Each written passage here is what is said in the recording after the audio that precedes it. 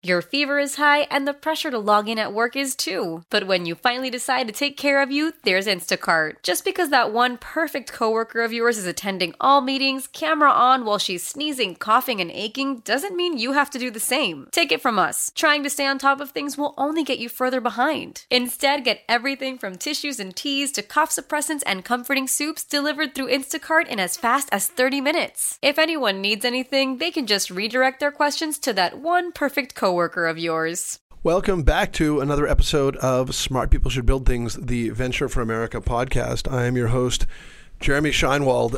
I tend to finish most of our episodes on some sort of forward-looking note, like, well, we'll have to have you back. And in this case, we do have someone back. So we have Nadia Bourgeois back, and let me start this whole fucking thing again. Sure.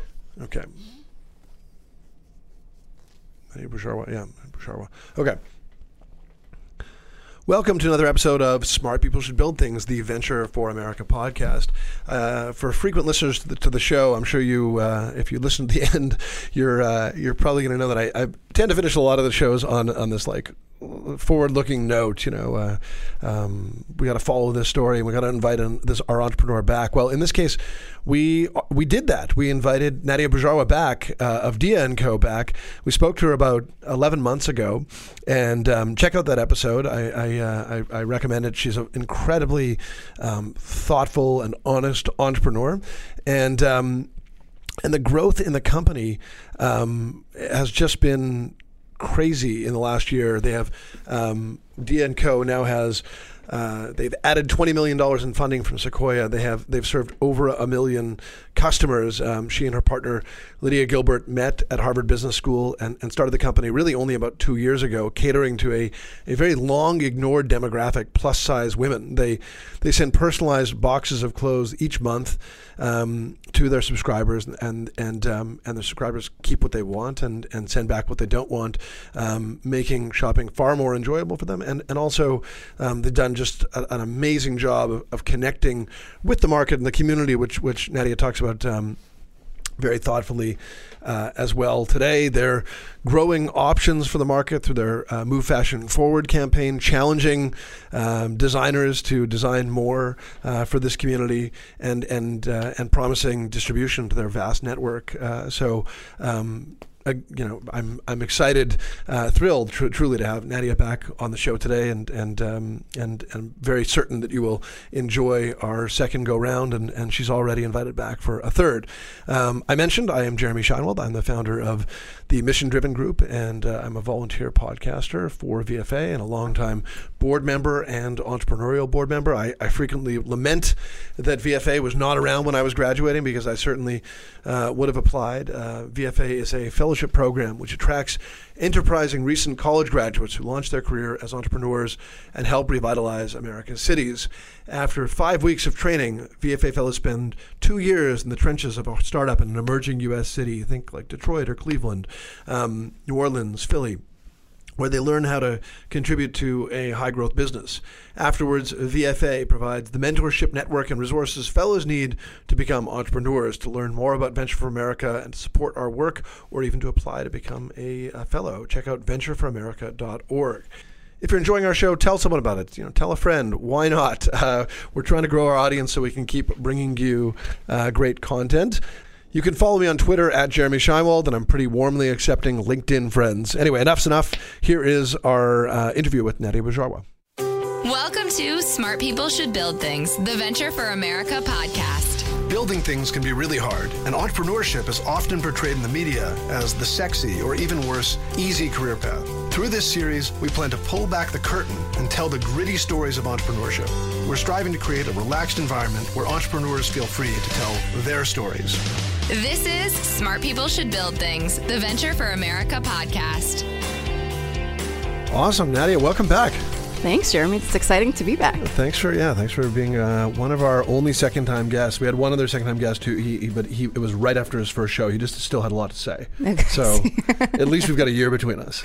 We do. I went back and confirmed that it was exactly 11 months ago that we met last. That's amazing. Okay, so like we spoke like about a year ago. Why don't we just start with a refresher?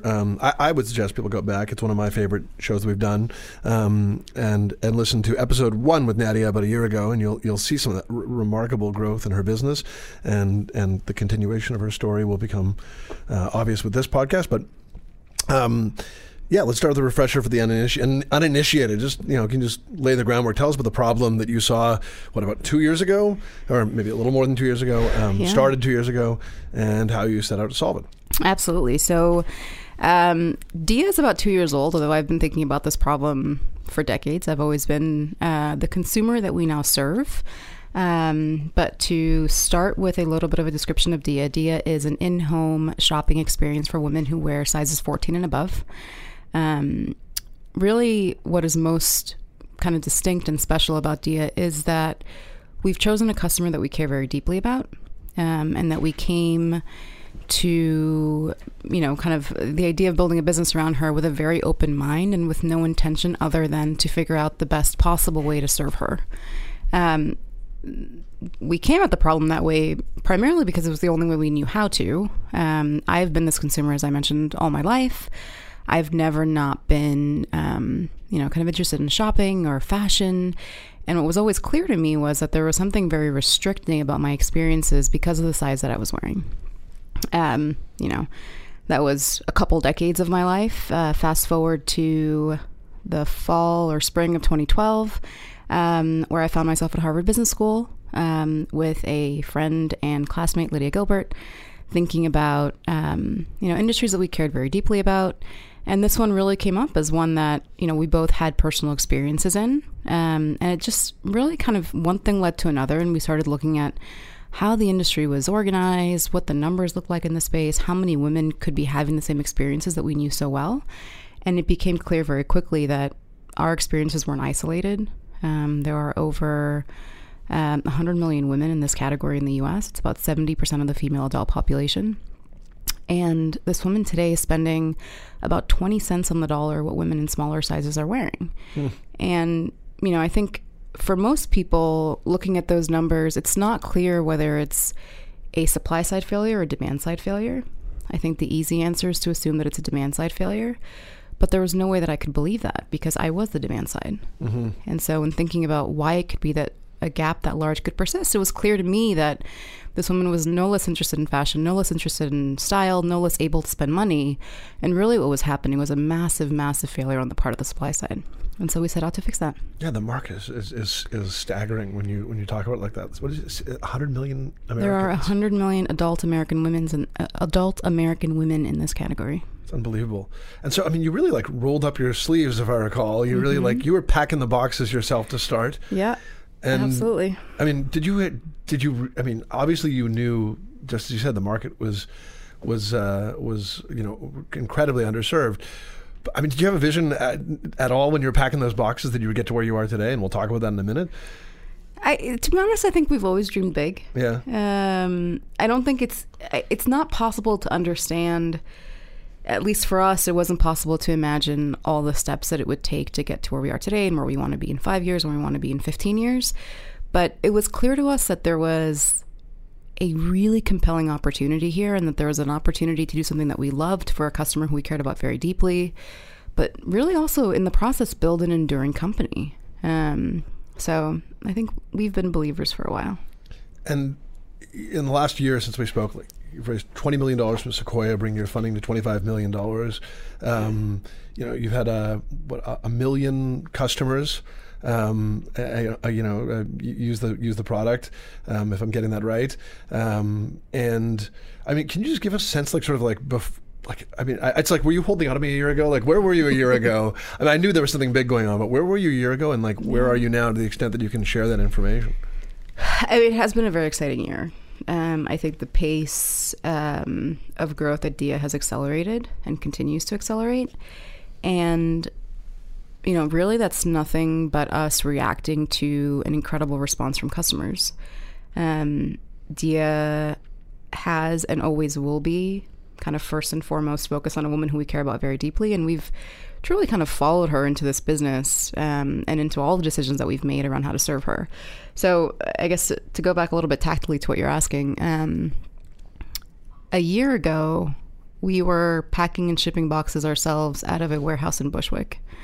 That has changed. Like by hand, 50 people or something like that. Just I think we were at exactly around 50 people. Okay. So that has more than quadrupled. We now, operate a distribution center. We are moving into actually our second office since moving out of Bushwick. And, I think it makes no sense to say that it happened gradually because it happened so quickly, but right. it just happens one day at a time. Right. And I think that we've kind of taken it one day at a time and love what we're doing, and it's been personally the most spectacular experience. Of course, yeah, it's crazy, and I mean, so few companies, period, grow at this pace. So I mean, you obviously nailed this, product market fit. It's obvious that you care so much about your customer, but like there are still enormous markets like where people just completely whiff. Yeah. So I mean, what did you get right outside of like identifying the right consumer and picking the right items for this person? So I think we knew we had product market fit because we built a product around the market. I think what has been most impactful at Dia is not the functional benefits of what we do, but really the emotional benefits. I feel very strongly that Dia has brand market fit, which is a lot deeper than what product market fit is about. And that, in my mind, when you're building a consumer business, is actually what's most critical. So, that's really what it comes down to for us. I think we've been able to develop an emotional connection around the way that we serve our customer, the way that she views us in her life. And that's just been, rocket fuel.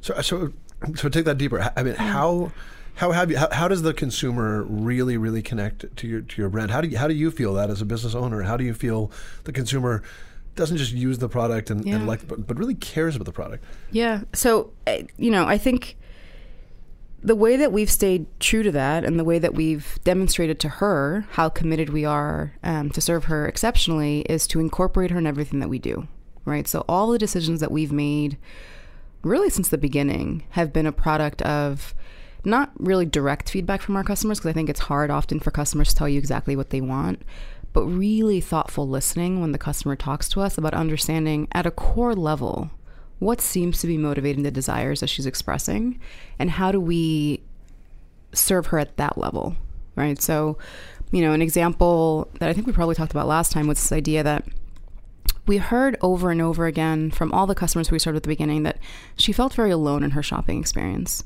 And, you could hear that from a customer and you could say, okay, she's alone. Let's, it sounds like she's asking for X, Y, and Z.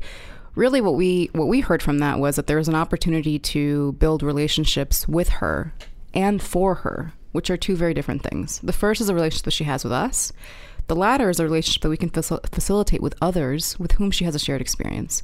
And that's like one of the most distinct things that's happened at Dia in the last year is really the evolution of a true and organic community around our product that makes it such that she's deriving value from Dia, not just because of the clothes that we're sending her, but because of the experience that she's having around that. Most notably with other women with whom she has a shared experience that it was very hard for her to connect with in the past. So, within this growth, obviously your life and your role changes significantly. Yeah. And I think we even talked about this last time too. But we talked about like sort of what are you keeping, what are you divesting? Because obviously you guys were growing so much, but since then it's only accelerated. What is different for you from a year ago to today as a manager, and in terms of your day-to-day responsibilities or your overall responsibilities? Yeah, probably the phase of most rapid professional growth for me that I've experienced. I think as the business grows, as leaders, we move from tactical to strategic. So whereas a year ago, I spent much more of my time in, kind of the operational nuances of what we were buying, how we were packing it, what our little warehouse looked like and all the rest of it. Today we have functional leaders that lead many of those teams. And, Lydia and I are able to spend much more time thinking about the things that we believe to be critical for enduring success, which is clear articulation around our vision, around our mission, around who we are as a company, around who we serve, and continuing to put a finer and finer point around the promise that we're making her with every interaction, and making sure that as the organization grows, it remains aligned on exactly the value that we're promising her. And, as a group, we're able to deliver on that better and better and better and better. So I'd say there's been a move to steering the ship rather than rowing in the boat. Mm-hmm. I'm a little bit more of a coxswain these days in the world of crew. I want you to keep the metaphor going. Come on.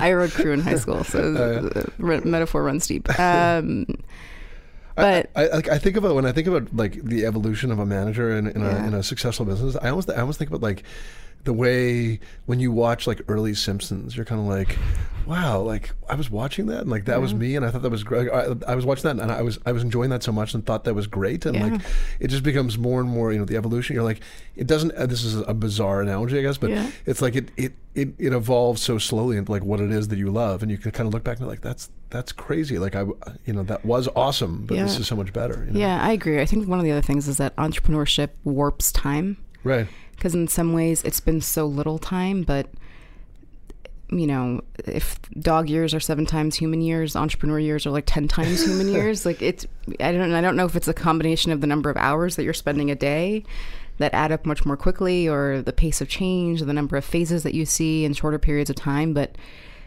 in some ways it feels like it was yesterday that we were sitting here. And in some ways, it feels like that was 10 years ago. And yet it's also like, it's so energizing that almost like, I really feel like entrepreneurship has kept me at like a very young spirit, because you just have to be so energetic every day, engaging people, and you have to be successful. You have to be so excited about what you're doing. You do. Right? So that energy's got to keep going through the day. But I think that that's one of the things that, we talk about failure rates among startups and companies so often. And I think that in a lot of ways, there are many, many things that contribute to that. But one of the things that we've found to be most important is that you really do have to find the things that you're not willing to take no as an answer for and stick to that. Mm-hmm. Because you will be tried time and time again on your conviction and the commitment that you have to the business that you're trying to build. And, we are unwavering in our commitment to this customer. And so, there's certainly been ups and downs. I imagine that in our future there are higher ups and deeper downs, and we're ready for it. So this customer so well. You've got to be getting so good at predicting this customer's preferences. I was thinking about, go with another reference here. I was thinking about like those, not a big sci-fi guy, but I was thinking the precogs in Minority Report yesterday. I imagine this like, the ability to like, really, really predict the future with these individuals. How well do you know this customer now? And are you watching every, week with your return rates just diminish because you're just nailing it? Yeah. Okay. It's been, the thing about growing quickly is that there are no shortage of reps, right? The more quickly things are happening, the more quickly you learn. Right. And the more volume you get to test your ideas on, the more quickly you can see improvements, the more quickly you can course correct. And so, we've been able to advance our service of her pretty incredibly in the last year. Does it almost freak you out sometimes where you're like, yeah, this is going to work, and then it just does exactly what you planned? No, I tell my team all the time. So now that we know we can do this much in a year, get ready for next year. I don't mean sales. I mean more like just like I know that this combination is just going to work. That is what you're talking about. Okay, this combination works perfectly, and it just does. Yeah, I mean, so we got to keep raising the bar. Right. Like it's one of our core values. That's awesome. So, I mean, we're talking about like, this is such an obvious growth story, but like, you've gone from 50 people to 200 people. And how do you balance like getting people on board versus getting the right people on board? Yeah.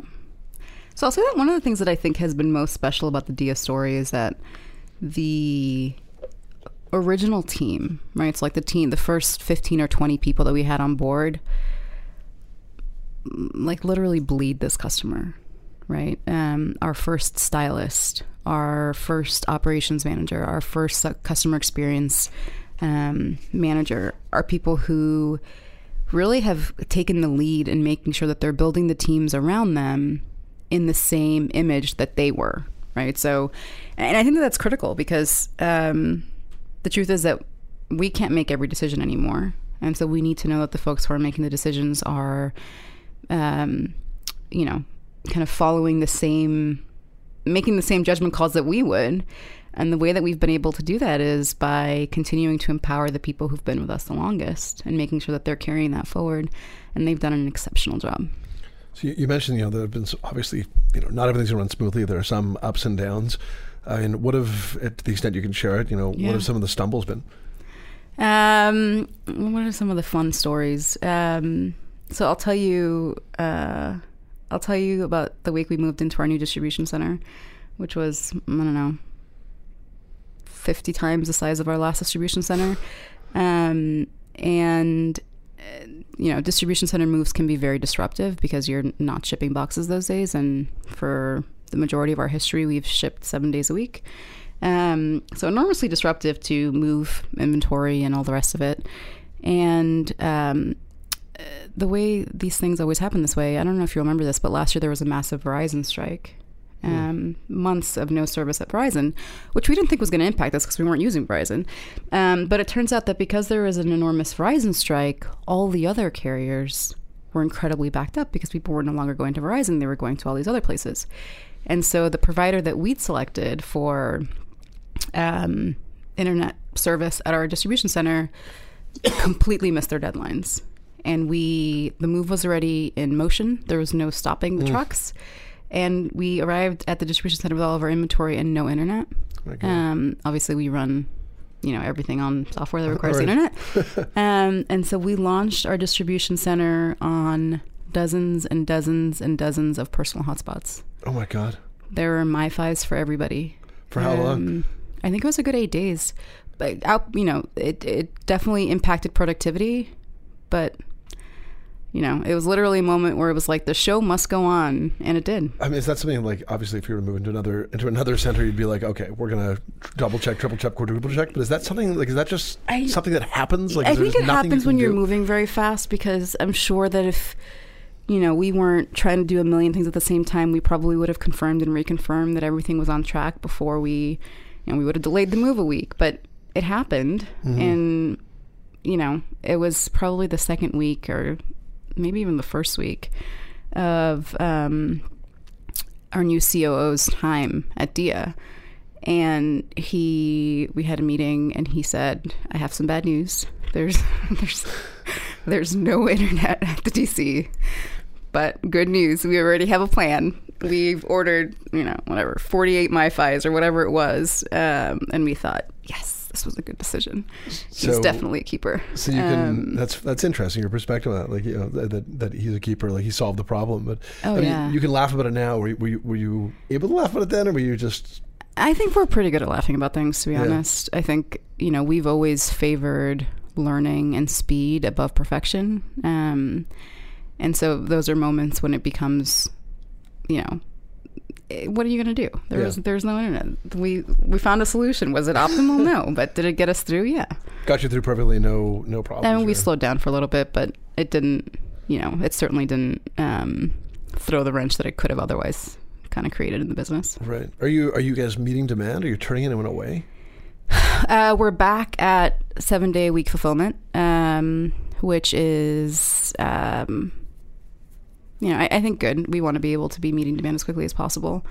But, we're constantly kind of playing with levers to increase capacity and figuring out how we can be serving everyone not only as quickly but as well as possible. So there's a constant game of lever pulling.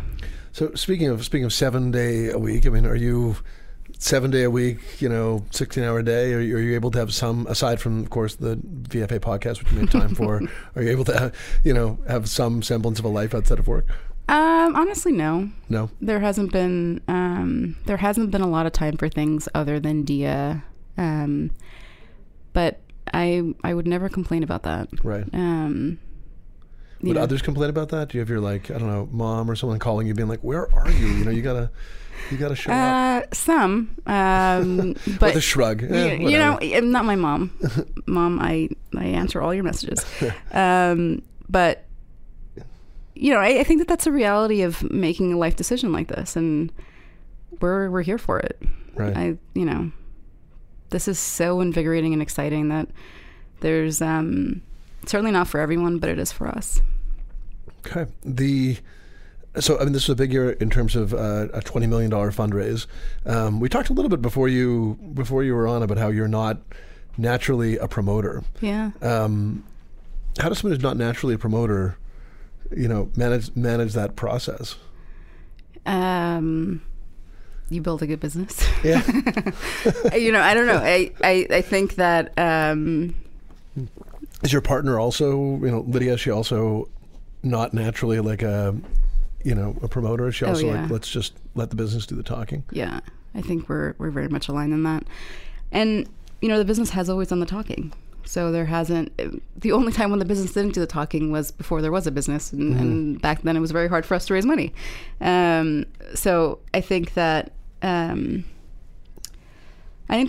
we've worked very hard at staying focused on the things that we can control, which are the decisions that we're making around, building a sustainable, enduring, valuable business. And we've found that obviously, we have an extraordinary customer that's made this possible, but in focusing on the things that we know that we can control and making sure that we're doing our best work there, the rest has fallen into place.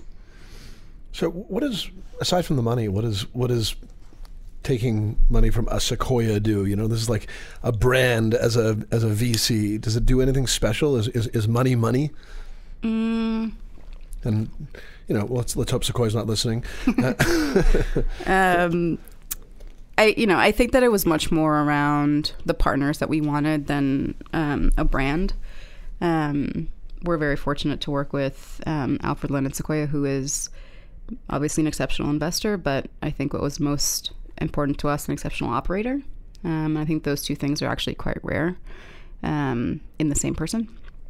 And we've always had the approach of not wanting to, we've wanted to bring the most inspiring, kind of compelling people as possible to the table at Dia, and to learn from them and to bring them into our decision making and to actually have the benefit of their expertise in how we're growing the business. And that's been our approach from the beginning. We, operate on complete transparency with our board and our investors, and part of the reason is because we want them to actually be able to help. And it's been, we've been very lucky from the beginning in terms of who our investors are and the impact they've been able to have on our business. But I'd say that we've also prioritized working with people who are true partners to us. And when you have a board, and this isn't you packing boxes anymore. I mean, you're also accountable. You're so accountable to your customer. You're so accountable to your own team internally. But you also have this board. I mean, does that change anything for you? Are you unfettered because things are going so well? No, I mean, we never want to be unfettered. We always want to have discipline, because the truth is that discipline is most important when things are moving fast. But it sounds odd and sometimes feels masochistic, but we really enjoy our board meetings. Right. And not necessarily, I mean, the meetings themselves are great, but I think the preparation for board meetings is so critical. It's a moment for us and our team to really take a step back and think about, reflect not only on what's working, but most importantly, where we need help, and really stay focused on where we're going from here. There's true clarity that comes from, I think, the accountability that we really enjoy from very, very engaged investors, which is what we've always wanted. Speaking of relationships, you co-founded this with a classmate, and you guys were, friends, and packed the boxes together and all that type of stuff. I mean, how's your relationship with your co-founder changed, if at all? I don't think that the relationship has changed. Our roles have changed, but we've always balanced each other out in kind of a wonderful way, and that continues to be true. Do you have time for each other to check in? We spend all of our time together. Okay. We did a Facebook Live last night, and every story that we had was a story that we had spent together. It was like, we watched the Grammys together. We went to see La La Land together. And it was like, I'd like to say that there are other people who we spend time with, but the truth is there aren't. I was expecting this forlorn story. Like, I miss her. We're so stretched. We spend so much time together. We live nearby. We walk home together. That's nice. We also have the same friend group. Whatever social time. So is that critical? I mean, is having a partner that's been that close been critical to your success? Absolutely. I mean, I think that the things that are hard to measure are how much support we provide to each other. This has been an incredibly fun year. It's been extraordinary. It's been so satisfying, but it's certainly been hard. I don't know that it's hard to quantify how much easier it has been because there are two of us. Mm-hmm. I'm curious, going back to this, this big raise, Sequoia catches a lot of attention. I'm curious if you're seeing any, and I mean, the market is you're talking about the dynamics of the market here today. I mean, 100 million people. Mm-hmm. You're seeing copycats pop up? I think the plus size industry is getting a lot more attention. We've certainly seen, I think 2016 was a big year of awareness for this customer, and in 2017 we're already starting to see more people really act on the opportunity. Just yesterday, I saw that Neiman Marcus is going to be testing a plus size department, but if you actually read the articles, they're testing the plus size department only in their outlet stores. So there's kind of, I think the themes that we've always seen around how this customer is approached continue to be true, but certainly we've seen moments of progress. And I would expect to see more and more attention paid to this customer going forward. You see anyone saying we're the Dia of X in a different? I think it's primarily just a demonstration of how powerful this customer is that people are taking note of. Mm-hmm. I remember last time talking about it with you, and I'm not the consumer, obviously, and I was really surprised at how sequestered the customer was. Yeah. Remember you talking about how there's like a separate floor at I don't know about a Neiman. I don't know. I barely shop, yeah. But I find that to be quite stunning. And so, this is actually my last question, but I'll go with it now. I mean, how what inning are we in terms of some change? Are we still in the first inning? I think we're in the first inning for sure. I think we're just getting started. I think, the magnitude of change that we aspire to in this industry is something that will take decades. Decades. Because so many of the reasons why this customer is served the way that she is deeply rooted in how we as a society view women, right? Is kind of the honest truth. The reason why most retailers don't serve this customer is because they believe it to be inconsistent with their brand. Mm-hmm. And that is because brands are denominated in effectively women's bodies. Mm-hmm. And as long as that continues to be true, which brands aren't kind of inventing on their own, they're inventing because they believe that to be commercial, it's going to be hard for this woman to get the attention that she deserves. So that type of change is not the kind of thing that happens overnight. It's certainly started, but we'd like to continue to lead that effort.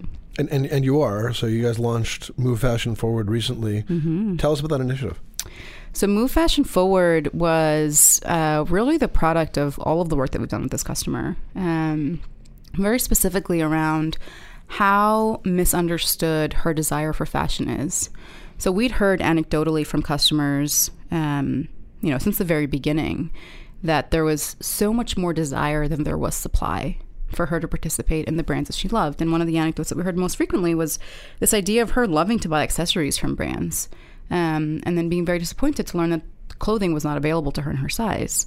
So, we'd kind of had this idea in the back of our minds. We've obviously, the majority of our work from an infrastructure perspective in 2016 was around expanding supply. We couldn't grow fast if our supply base wasn't growing fast. And we've had to make big investments there, but there was clearly a need to bring more awareness to the fact that this was a customer that wanted to participate in more brands, and that wasn't possible for her. So we, wanted to make sure that we could quantify that. We ran a third-party survey that demonstrated unequivocally that this woman was not only interested in fashion, willing to spend much more money if fashion options were available to her, and all the things that we've always known, just now kind of factually proven to be true. And it was like an interesting moment for us of thinking about, what do we do with this? How do we as a company that is so singularly focused on this customer and want to be able to effect the greatest change on her behalf, what do we do about this? And one of the things that we've seen and we have known to be true is the fact that it's something that gets talked about very often, but very little action actually happens.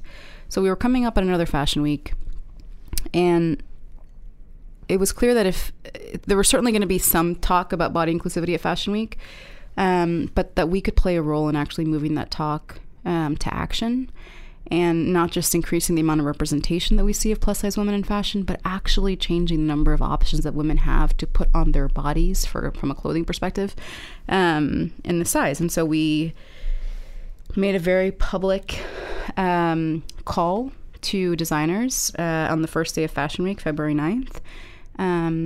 We took out a full page ad in the New York Times and let designers know that this customer is ready. Mm-hmm. And as a partner, we are ready to really put our money where our mouth is, so to speak, and, stand behind an offer to be, the partner and kind of break down any barriers that may stand in the way of a designer's desire to enter the space.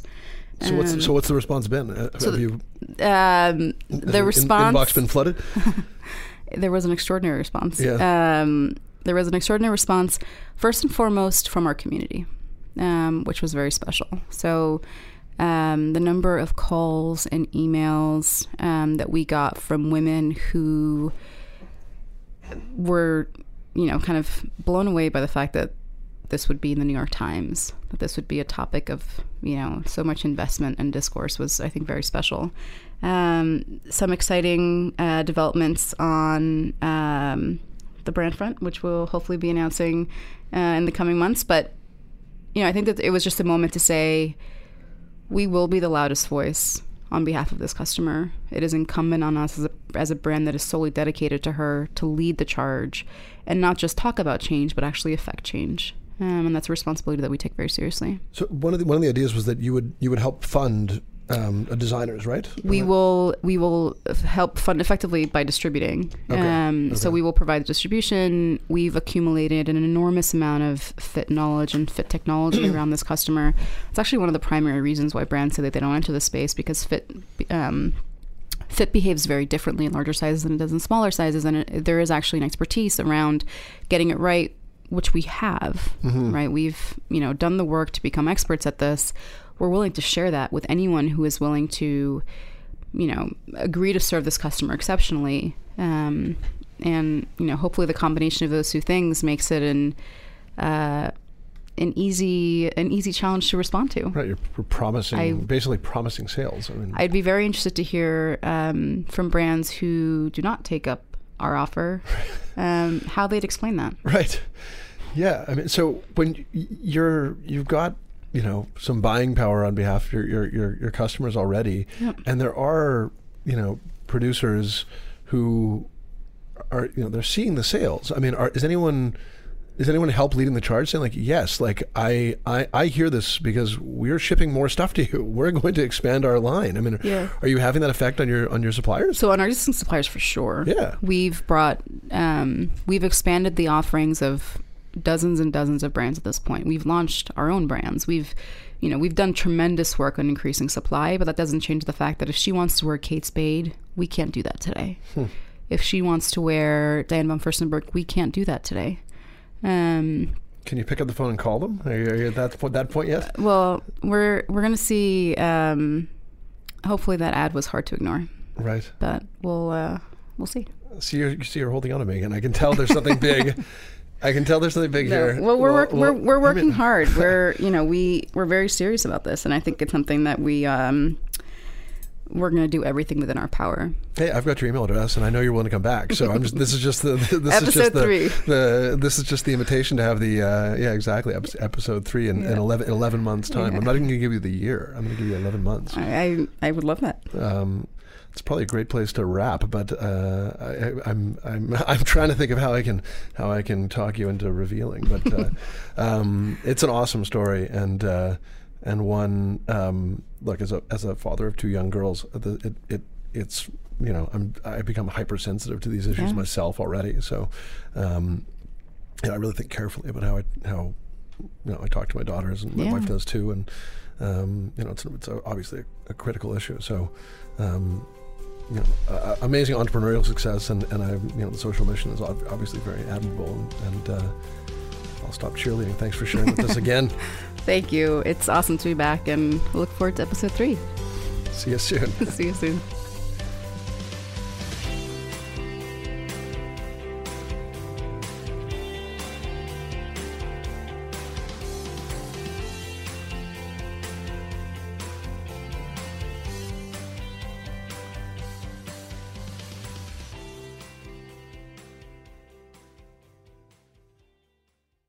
How powerful is Cox Internet?